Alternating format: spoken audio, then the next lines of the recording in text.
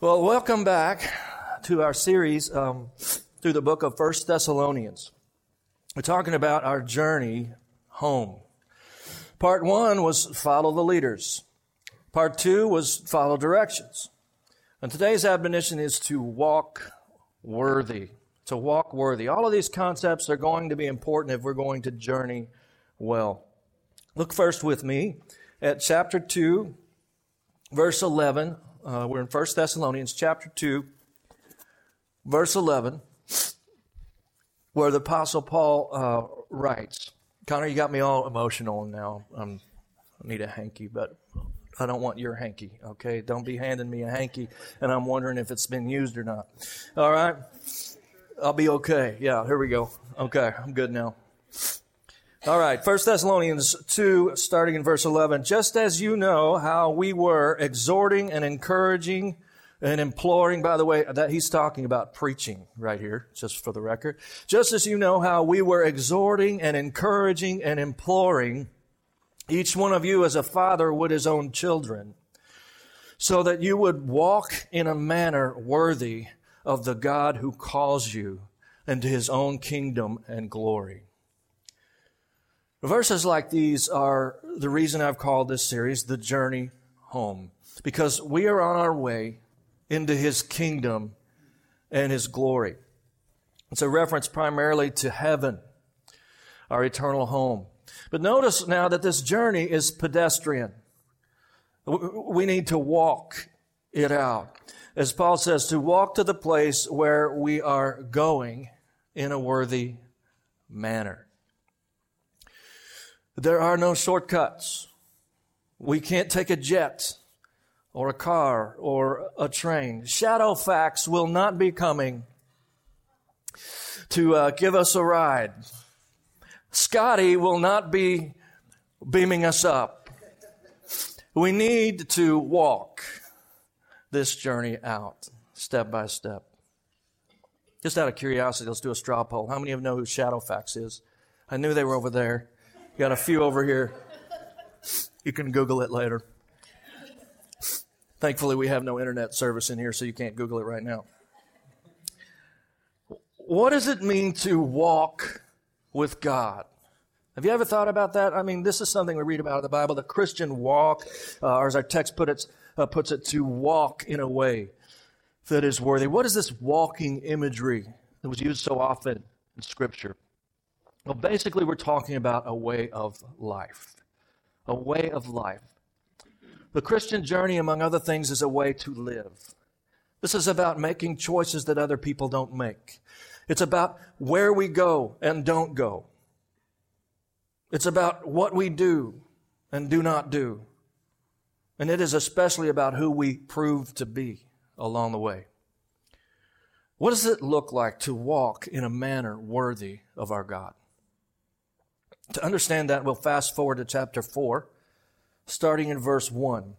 1 Thessalonians chapter 4, verse 1, where Paul continues, Finally then, brethren, we request and exhort you in the Lord Jesus, that as you receive from us instruction as to how you ought to walk and please God, just as you actually do walk, that you excel still more. For you know what commandments we gave you by the authority of the Lord Jesus. For this is the will of God, your sanctification. That is, that you abstain from sexual immorality. That each of you know how to possess his own vessel in sanctification and honor, not in lustful passion, like the Gentiles who do not know God. And that no man transgress and defraud his brother in the matter, because the Lord is the avenger in all these things. Just as we also told you before, and solemnly warned you. For God has not called us for the purpose of impurity, but for sanctification.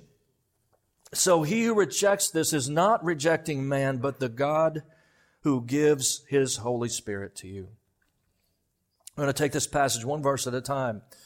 And we are going to see 4 different ways that we need to walk if we are to do so in a way that is worthy of our Savior and Lord, Jesus Christ. First of all, we're told to walk with excellence. Verse 1, Finally then, brethren, we request and exhort you and the Lord Jesus, that as you receive from us instruction as to how you ought to walk and please God, just as you actually do walk, that you excel still more. Remember from part 1 of the series that the Thessalonian church was the example church. As Paul put it, they were exemplary. All the churches in the region and even around the known world had heard about the excellence of this church. But here they are being challenged to go even further. Paul says, just as you received instruction as to how you should walk, meaning how you should live to please God. And just as you have actually been excelling in this, see that you excel even more. All right, so what's the deal? What is with this call to excellence? How much is too much to expect of a follower of Jesus or a church? Are we not imperfect people? And let's take a quick step back and understand that in addressing the brethren here, Paul is addressing the church. All of this has been about the church at Thessalonica. He's talking to them as an entity, a fellowship, a specific local church family. Should we not take it the same way as a church? Are we walking in excellence as a church? Are you part of this church or a church so that you could even take scriptures like this the way they are intended? Are you committed to this church family in such a way that I can address you as a church? Just as Paul addressed the church at Thessalonica. Some of you are. By the way, it's weird to say, I go to go church, isn't it? I go to go church. That's just weird. So don't say that. Say, I'm part of go church. I'm on the team at Go Church, or I'm with Go Church. Anything but I go to Go Church. Come on, folks. Church is not something you go to. It's people you go with. We can't even talk about excelling as a church until we understand that we are a church together. Paul addresses this church as a team. He says they're doing an excellent job. And he says they should strive to excel even more. Here in these words of Scripture, even the very hard to impress, Apostle Paul says this church made up of ordinary people is already excellent, yet apparently that doesn't mean they should settle. But rather they're challenged to strive for even more excellence. What does that mean for us? This teaching does not fit very well with popular psychology, does it? This would be considered... would not be considered an effective parenting technique or a good method for motivation and education these days. We are told to set goals that are easy to accomplish so that we can get a win easily. To be encouraging no matter what, or that if someone fails, we should give them a trophy.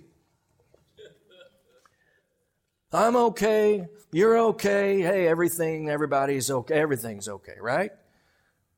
But here God is saying of one of the best churches ever, hey, great job, but you can do better. Now, let me tell you what this is really all about. This entire text is all about a process that theologians call sanctification. Sanctification does not exactly fit with I'm okay, you're okay philosophy at all. You might have noticed that sanctification is mentioned 3 times in these 8 verses. So what exactly is sanctification? Sanctification is the process of being made holy. The process of being made holy. Okay, so what exactly is holiness? Well, holiness is excellence from God's point of view. It's exactly what it is. And by the way, excellence from God's point of view is perfection. Great, right? Let me read those again. Sanctification is the process of being made holy. Holiness is excellence from God's point of view. From God's point of view, how He sees things. Excellence from God's point of view is perfection. Oh, wait a minute, Pastor Mark. God never asked us to be perfect. Oh, really? Are you sure about that? Matthew 5:48. Jesus said, therefore you are to be perfect, as your heavenly Father is perfect. Somebody say, oh. Let me just give you a little hint. Anytime you're saying God never said, and if what you're saying makes God's expectations smaller, you are always going to be wrong. We need to stop settling because God isn't settling, and we need to stop making excuses because God doesn't make excuses. Do you know what the big problem with excuses is? Excuses prohibit life change. You may want to write that down. You can tweet that if you want. You don't even have to give me credit. Excuses prohibit life change. You'll never improve the quality of your life as long as you continue to justify your own bad choices. That's just a bonus point for your edification and enjoyment. Excuses prohibit life change. If you're making excuses, you're probably refusing to let God change you in the ways that you need to be changed. Now let's get back to understanding sanctification, which is the process of being made holy. To be holy is to be like God, to be godly, to be perfectly Christ-like. And we are commanded repeatedly in the New Testament that we should, in fact, be holy. To be holy is to be excellent from God's point of view. You've heard about salvation, which happens by grace through faith in Christ. But what about sanctification? What about the rest of the journey? What about after the U-turn? Remember from last week? And like in our logo, you keep going after the U-turn, right? That process or that journey is called sanctification. You see, we're called not only to be saved, but to be sanctified. Not only to be forgiven, but to become more and more like Jesus. There are three big theological words every believer ought to know, and they are justification, sanctification, and glorification. I'm not throwing out these words to sound smart, but because we really do need to understand these words, or at least we need to understand the concepts behind these words. You see, when a person initially comes to Christ, they are immediately justified by God. Saved. Salvation happens. Justification. That they are declared righteous. They're reckoned as holy, considered as holy on the basis of the sacrifice of Christ on the cross. God, the judge of the universe, has declared, He has decided to justify sinners by grace through their faith in Christ. A newly saved person is acquitted, forgiven, justified by simply placing his or her faith in what Jesus already did on the cross. But remember what I said last week. Salvation is not intended to be the end of the journey. We don't just turn to Christ and stop. We turn to Christ and go. And so after justification, sanctification immediately begins. By the indwelling presence of the Holy Spirit, God starts to change us from the inside out. At that point, we're not only considered to be holy, but we are actually being made holy in our real daily lives. This journey toward holiness, called sanctification, is really what this sermon series is mostly about. Now, what about the third word, glorification? Guess when glorification happens? It happens when Jesus returns. When Christ comes back. The Bible says we will be transformed into His likeness. Suddenly perfected in every way. And made to be completely holy just like Christ, not only in our spirits but in our bodies. Indeed, in a moment we'll be glorified by God, made fit for our heavenly existence. Now watch this. Justification and glorification are things God does to us. Really without any effort on our part. God justifies us, God glorifies us. There's nothing we can do to add to what God does in justification and glorification. But what about sanctification? Listen to me carefully.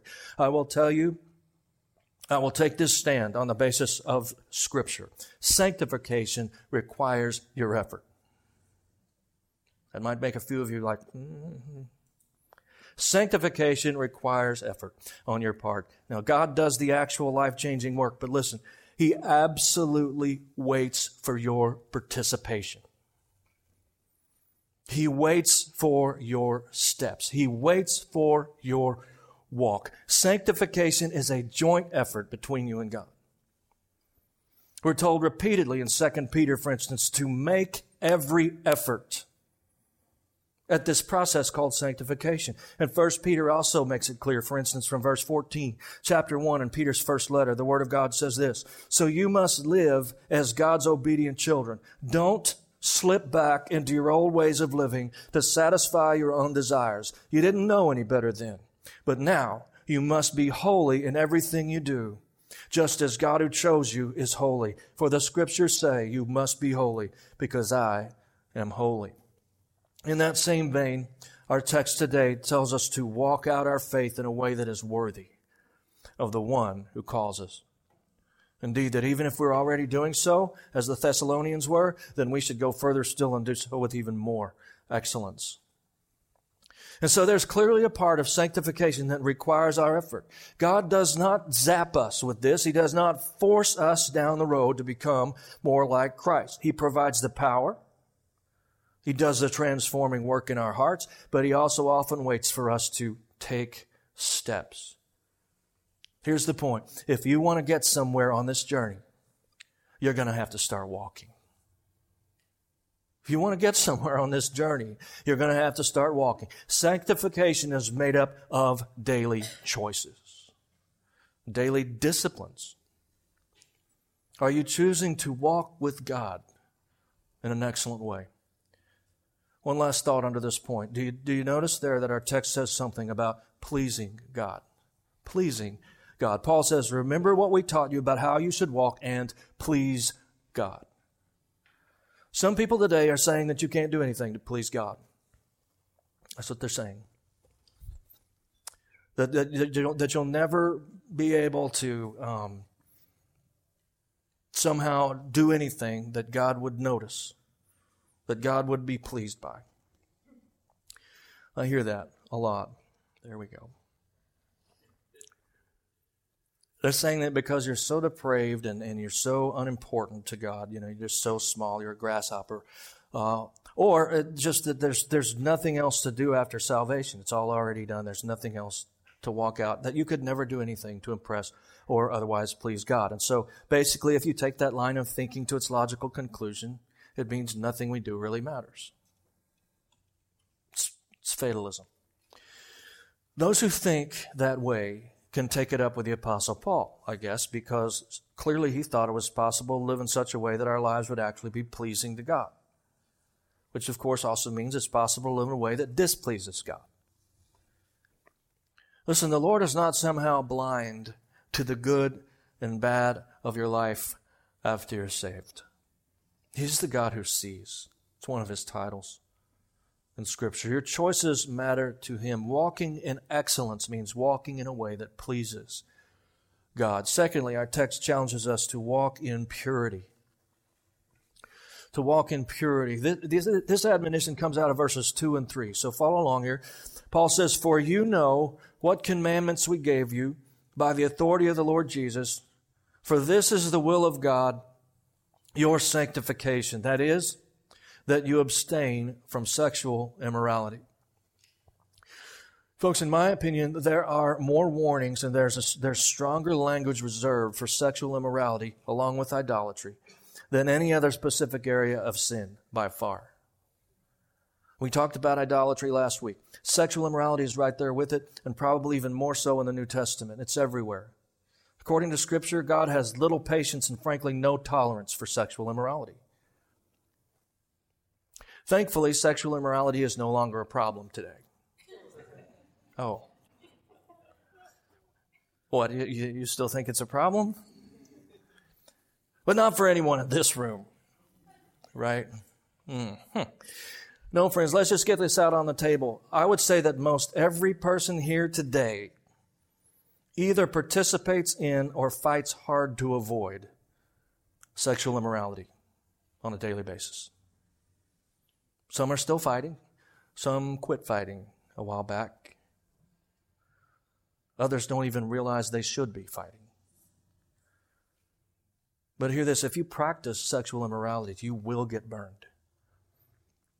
When I say you'll get burned, I mean you'll get burned badly enough that you'll deeply regret your sin at some point. Someday you'll know that it was not worth it. And I'm talking about consequences in this life. You'll reap what you sow. I could read warning after warning. I have many of them memorized for my own battles. Warning after warning from verse after verse of Scripture. I could explain how sexual immorality messes everything up in your marriage or future marriage. how it robs you of God's awesome blessings in your life. Sexual immorality can ruin your life like nothing else. Your sin will eventually find you out. You will get caught. Your testimony will be severely damaged. You will pay a price. You will be sorry. Now, it would be tempting for me to stop right there, just kind of let that generally cover it and let everybody breathe. But I can't, because it's too easy for many of you to think I'm talking to someone else. I need to go a little bit further with this. So, generally speaking, what is considered to be sexually immoral according to Scripture, the Bible, where we find out what God thinks about things? Well, the Bible clearly and repeatedly, with no possible way around it, prohibits these things: adultery, homosexual acts, premarital sex, bestiality, incest, and lust. And we can just put a parenthesis by lust, pornography. These forms of sexual immorality are immoral or sinful according to God. And I'm not going to try to define all of those things today, because what this really boils down to is one very simple fact. Sex is reserved for marriage between one man and one woman. I mean, if you care about the Bible and what God has said in it. Sex is reserved for marriage between one man and one woman. Sex was designed by God in order to bless the marriage of a husband and wife. Sex is holy and sacred to God, and so to use it outside of His intentions is to profane and to pervert one of His special and greatest gifts. Now, let's be honest. Some of you are always debating in your mind whether or not certain specific activities are sexually immoral or not. Let me put this subtly yet clearly. If something is sexual for you and it does not involve your spouse, then it is immoral. If something is sexual for you and it does not involve your spouse, then it is immoral. Time to stop thinking about other people's sin. Do a heart check. You will not experience the blessings of purity in your life unless every type of sexual activity not involving your spouse is gone. Some of you aren't married. So that means waiting for all of it. Guess what? You're not the only person in the world who's ever abstained. You're not the only person in the world who didn't just give in to your base desires. Jesus made it to 33. Maybe you've made it further than that, but He also was crucified after that. You don't want that, so. It's a fight. It's not easy. And there's grace when we fail. But stop believing the lie that you have no control. I think most of you know what I'm trying to say. Don't shoot the messenger. It isn't my fault that most people have strayed so far from the truth that the truth now sounds so extreme. But I'm telling there's no room for a little poison in purity. If you want the blessings of purity, you have to be pure. What's the blessing of purity? Well, there's a whole list of things, but I'll just point out one and remind you that Jesus said the pure in heart will see God. The pure in heart will see God. Maybe there's a reason you're not really seeing God in your life the way that you could. Some of you know you'll need help. Your first and best step might be to admit that. Now, I thought about recommending some books, but what you really need is accountability. So if you need help, I encourage you to contact our men's leader or our women's ministry leader and let them help you. Email addresses are in the program. The Greek word for sexual immorality is porneia. When you read sexual immorality in your Bible, it's the word porneia in the original Greek. That word simply means any sexual activity outside the bonds of marriage between a man and a wife. That's exactly what it means. Now, I don't have time to address all the different areas. So today, I'm going to pick on a particular one, and that's going to be the area of lust. Jesus said to desire or to lust after a person other than your spouse is like committing adultery with him or her in your heart. Said if your eye causes you to stumble in this way, it'd be better for you to cut off your hand, then it's better to pluck out your eye or cut off your hand. I mean, he's using hyperbole, extreme language to make a point, but that's what Jesus said. That's how serious this is. This Greek word, porneia, likely reminds you of another word, pornography. Now, if Jesus said any lust is like committing adultery, just to look with desire, that it's like committing adultery, how immoral is lust in the pornographic extreme? Look back at our text, verse 3. It is the will of God that you abstain from sexual immorality. Yes, it's going to be a fight in today's world. Make no mistake. It's a daily battle to not look and not click. But I'm here to tell you that you can win this battle. Don't believe the lie that you can't. That's how Satan wins. You can overcome. You are an overcomer in Christ. So you're going to be just like most of the world. Maybe I even say all the world. Or are you going to follow Jesus? You'll need to change the channel.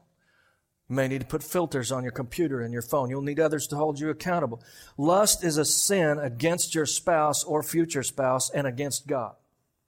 Your marriage will never be great till you get free of these things. Consider yourself duly warned. And again, lust is only one of the ways we might find ourselves walking unworthily in the area of sexual immorality. You know what else is sexually immoral that you might not quickly think of? Habitually denying each other if you're married. Oh, I like the other one better. To fail to meet your spouse's need in this area is also sexual immorality. Read 1 Corinthians 7, 2 through 5. 1 Corinthians 7, 2 through 5, if you want a straightforward biblical command in this regard. Trust me, it's in there. The Bible tells us to fulfill each other's needs in this area. This is one of the primary purposes for marriage. What about intentionally being seductive? Oh, did he say that? Did he just go there? Outside your home to be seductive. Is there any of that going on? I haven't seen any since yesterday.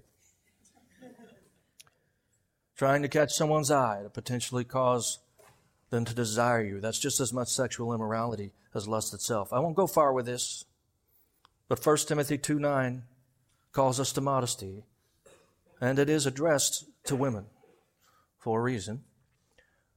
There are at least generally differences between how men and women are wired. If you can't see that, I feel like you're being unreasonable.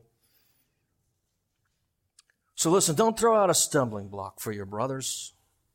Ladies, I can't tell you where the line is. I cannot tell you where the line is, and I would never try. But please at least give it some thought when you buy clothes. At the very least, you can make sure your motives are pure. All right. Let's take a deep breath.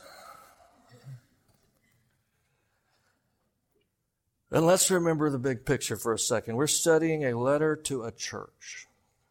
Remember that. This is a group of people trying to learn how to obey the commands of Christ just like us. They're learning how to walk worthy of the one who called them Jesus. First, we're to walk with excellence. Second, we're to walk in purity. And third, we are to walk with honor. From verses 4 and 5. That each of you know how to possess his own vessel in sanctification and honor, not in lustful passion like the Gentiles who do not know God. What does it mean to possess your own vessel in sanctification and honor? Well, by the word vessel, Paul means your physical body. And so this is basically all about self-control. This is about disciplining. By the way, that's one of the fruits of the Spirit, self-control. It's about disciplining your body instead of just doing whatever your body wants to do. In lustful passion, like people who do not know God. And that's kind of the whole key here. There is honor in living like people who know God. Instead of just living however you want, like the rest of the world. There's just an honor in consistently living as God would have us live. Sometimes even unbelievers recognize this. Sometimes they make fun. But other times, maybe they give a little honor to a person who's truly living out their faith. This honorable way of life can actually be appealing to unbelievers sometimes, while they will always be repelled when they smell a hypocrite from a mile away. You know? We could talk about several things from these verses, but the reference to our vessel and our body made me think about physical fitness. There's no way I'm possessing my vessel in honor if I just eat whatever I want and never exercise. I'm not possessing my body with honor if I don't get serious about dealing with any destructive habits and addictions. Daily cheeseburgers and vats of soda are not honoring to your body. Obviously, neither are cigarettes or excessive amounts of many other things. And I'm not trying to pick on anything or anyone, but if you don't take care of your body, you're not walking worthy of the one who's called you and saved you. I don't want to slam America because I love my country, but we are known around the world as a people of excess. And let's face it, we're really over the top on a lot of things. Have you seen the size of the soft drinks at fast food places? I mean, you get a small, it's like what used to be a large, right? If some of us are old enough to remember that. And the large is a bucket. 2 hands are needed. There's your sign. You know, I mean, that's not the only thing we get in buckets now. Do you really need a bucket of popcorn with melted butter laid down in layers throughout? I know. It's really stepping on toes now. Okay, I can handle the sexual immorality thing, but now we're talking about popcorn. Come on.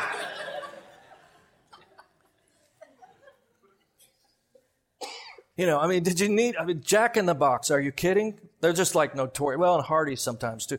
It's like, okay, you know, I mean, let's do a burger patty, then maybe like a chicken breast, another burger patty, bacon, 3 kinds of cheese, and maybe or maybe not a bun. I mean, you know, it's just excessive. How many beers can a man drink during a round of golf? I used to clean out golf carts for a while. And I would see how many cans. There's only 2 guys in there. I'm going, man, I could start a recycling factory just from these cans, from one round of golf. I mean, forget the alcohol issue for a second. I'm just talking about the amount of actually bad for you liquid that you can take in before your stomach simply explodes. I mean, personally, for me, it's better to just not drink alcohol at all. But I just stand amazed sometimes at the sheer volume of beer that some people drink. You wouldn't drink a 6-pack of water. When did people become so excessive? Why do we destroy our own bodies? Sometimes Christians forget that God cares about our physical fitness as well as our spiritual fitness. It's like a new form of dualism, where the body just isn't that important, but our scripture today tells us that God expects us to possess our bodies in sanctification and honor. What is our body to God? It's a temple. The Bible says our body is the temple of the Holy Spirit, 1 Corinthians 6:19. What have you been doing to God's house? Does He like what you've done with the place? How well are you taking care of God's temple? I know I'm not a perfect example on this, but I keep working on it. Sometimes I let my body go for a few months, usually around Thanksgiving and Christmas. But I always try to get back to work on it again before it gets too far out of control. I don't know about you, but I can always use these reminders. I'm not supposed to just let myself go, to live with lustful passion, like drinking a venti mocha latte every day. That's about 500 calories, by the way. Looked it up. That's not good. Doing too much stuff like that means I'm not possessing my vessel with honor. And that really means I'm not walking worthy. Not walking worthy. If I drink 3 Monster, really, I'm sorry, but any of those things are so bad for you. It's unbelievable. Not good for you. The, what do you call them? Energy drinks, I mean, I wasn't going to single anything out, but man, not good.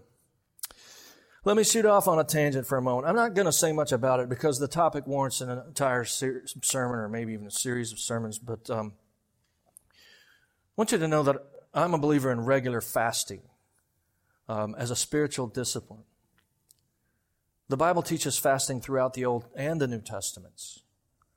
When men and women of God fasted from food for a time in order to seek Him, to pray, amazing stuff happened. over and over and over. And I've experienced that in my own life, very much so.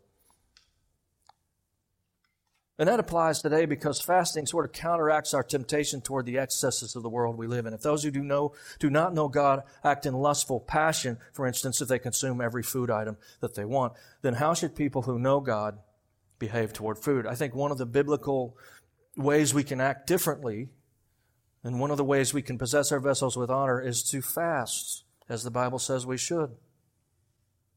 To fast regularly is a part of our walk, along with Bible study and prayer and those things that we hear about. Why do we not hear about fasting? I'll tell you why. We have overreacted to Jesus' teaching about how we should kind of, he was trying to tell, these Pharisees were doing it in such a way that, their motives weren't good. Their heart wasn't right. They weren't getting anything out of it because they were just doing it to impress people. We've kind of overreacted to that in such a way that now we never talk about it. Pastors don't even want to talk about it. We don't need to overreact. It's okay. You can talk about it. Can I just free you up a little bit? As long as your heart's right and you're not just doing it. It doesn't always have to be an absolute secret, only for that's like some kind of secret little spiritual club thing that we're the fast. We don't talk about it, but we actually, that really should be much more part of our conversation about how we walk with the Lord. It should be right there with Bible study and prayer. Before we move on, notice the word possessing in this verse. We are to possess our vessels, our bodies with sanctification and honor. What's another word for possession? To possess something is to own it. Possession is ownership. So the question is, do you take ownership of your vessel? Friend, if you don't take ownership of your own body, I'm not sure you own anything. I mean, there's no one else to blame when it comes to how we handle our own bodies. Surely each of us can take responsibility for our own physical self. No one else can do this for us. It's part of walking in a way that's worthy of the one who has called us. Lastly, as a part of walking worthy, number 4, walk harmlessly. Verse 6, and that no man transgress and defraud his brother in the matter, because the Lord is the avenger in all these things, just as we also told you before and solemnly warned you. Basically, don't hurt people. Let me say that again. Don't hurt people. Don't transgress or defraud other people. And if you do, look out, because the eyes of God are watching.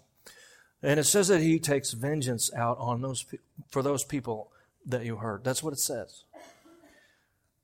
And don't miss that this verse really points back to everything we've already studied today. Look at it. Paul says the Lord is the avenger in all these things. In all these things, he's basically saying that if you don't work this stuff out, if you don't walk with excellence and in purity and with honor, that means that some actual person is going to get hurt. And then you better watch out, because God is going to take it out on you. Oh, God would never take it out on me. He's not like that. Oh, really? Listen, we need to be careful with this God would never stuff. What does this verse say? God is not blind. When you don't walk with excellence, don't walk in purity, don't walk with honor, other people get hurt one way or another. And verse 6 says God will avenge those hurts. I don't like that. I don't like that. But that's what it says. As I'm wrapping up, I need to return briefly to the topic of sexual immorality, because, honestly, even though I've pointed out some other things, sexual immorality is really what this whole passage is about. Mostly. And sexual immorality hurts people. It hurts your spouse or your future spouse. It hurts you, yourself. It hurts any other person involved, even if that person is only a picture on a page. It does harm because it keeps those places and things in business. Sexual immorality can destroy entire societies. I think that's what happened with Rome more than anything else. The moral fabric of a culture decays, and foundational structures like the family are destroyed because of sexual immorality. It's so very harmful. People always wind up lying. We don't know who we can trust. People accuse others rather than facing their own problem. Men blame their wives for their own perversion. Wives sometimes are too judgmental on husbands without any understanding or help offered. Sexual immorality breeds accusation and gossip and slander more than any other single thing. It's possibly the most harmful sin that there is. How many murders happen because of sexual immorality? How many suicides? Paul says, in this matter, do not transgress your brothers and sisters in Christ. Don't hurt them. Don't defraud them. Don't mess up their marriage or future marriage. Learn to walk harmlessly in this matter and in all these things. So here's the bottom line. If you walk with excellence and purity and honor, you will be walking harmlessly. If you walk with excellence and purity and honor, you'll be walking harmlessly. Remember, Jesus said, loving God and your neighbor sums up the whole Bible. When you will walk in a way that's worthy of the one who called you, you won't be hurting other people anymore. When you stop sinning, you stop harming. Because make no mistake, every sin you ever commit harms someone. Never just yourself. Never. Your sin, private or public, always hurts other people, and more than you ever know. If you want to stop harming others, learn to walk with excellence in purity and with honor. To walk harmlessly, walk worthy. I know that we live under God's grace and forgiveness. But that should motivate us, not excuse us. As I conclude, maybe some of you thought this message was a little bit harsh, a little bit blunt. Paul must have wondered if his audience would think the same thing, because he closed this section off with these words, verse 7 and 8. For God has not called us for the purpose of impurity, but in sanctification. So he who rejects this is not rejecting man, but the God who gives His Holy Spirit to you. I have a feeling that many people need to repent today, particularly of sexual immorality. Don't feel like the Lone Ranger. You need to repent. You need to turn to God and away from sin. That's the truth of it. Some may need to repent because you aren't in control of your own body. You're not possessing your vessel with honor. Others may feel convicted because you simply haven't been committed to walking with excellence with Christ in a worthy way. Whatever the case, you need to turn away from sin and turn to God for help in overcoming that sin. So would you just bow with me? Really thinking of believers today, those who know Jesus, those who want to walk with Him. And if that's you, have you done any soul searching? Is there anything that God has brought to mind? Just take a moment. And so that you can have the chance to respond. In this building, there's not a way for us to. If we were in another building, I would probably have people come and pray at the front, but this just doesn't work here. So I'm going to do something a little different and ask if there's something, and it may be any of these areas. So it may be any of these areas, but there's something, and you need to repent of something. And so I'm not even going to look up. We're all going to be in prayer, but if that's you and you know that you just need to do something today to just sort of kind of more than just quiet that you can forget about it, just raise your hand and just before God, not before me. I'm not looking. Just raise your hand to God and say, I need to repent today in your heart. Just tell Him, I turn today. And I'm raising my hand as a way of just sort of committing to the Lord that with His help, I'm going to turn. I'm going to turn from this thing. Just tell Him. I just know, I have a feeling there's hands raised all over this room, and there certainly should be. My hand is raised. I need help. God, I need help. Help me, Lord. Sometimes it feels like I win 99 out of 100 battles, but that one time, that one moment, Lord, it really does mess everything up. Lord, today I commit to You at another level. God, help me. It matters. It matters when we sin. It matters when we're not pure. God, we lay it on the cross. Lord, ultimately we know that's our only hope. Perfection really comes in glorification. That's still to come. But Lord, in the process, on the journey, make us holy. On days like this, let us turn. Give us a fresh start. Give us the power to overcome. We commit it to you. In Jesus' name, amen. Thanks for listening to Go Church's weekly sermon podcast. If you enjoyed the sermon, be sure to rate and review us on iTunes. If you want to learn more about the ministry of Go Church or catch up on previous sermons, check out our website, www.gochurchpnw.com. You can also connect with Go Church on Facebook and Instagram.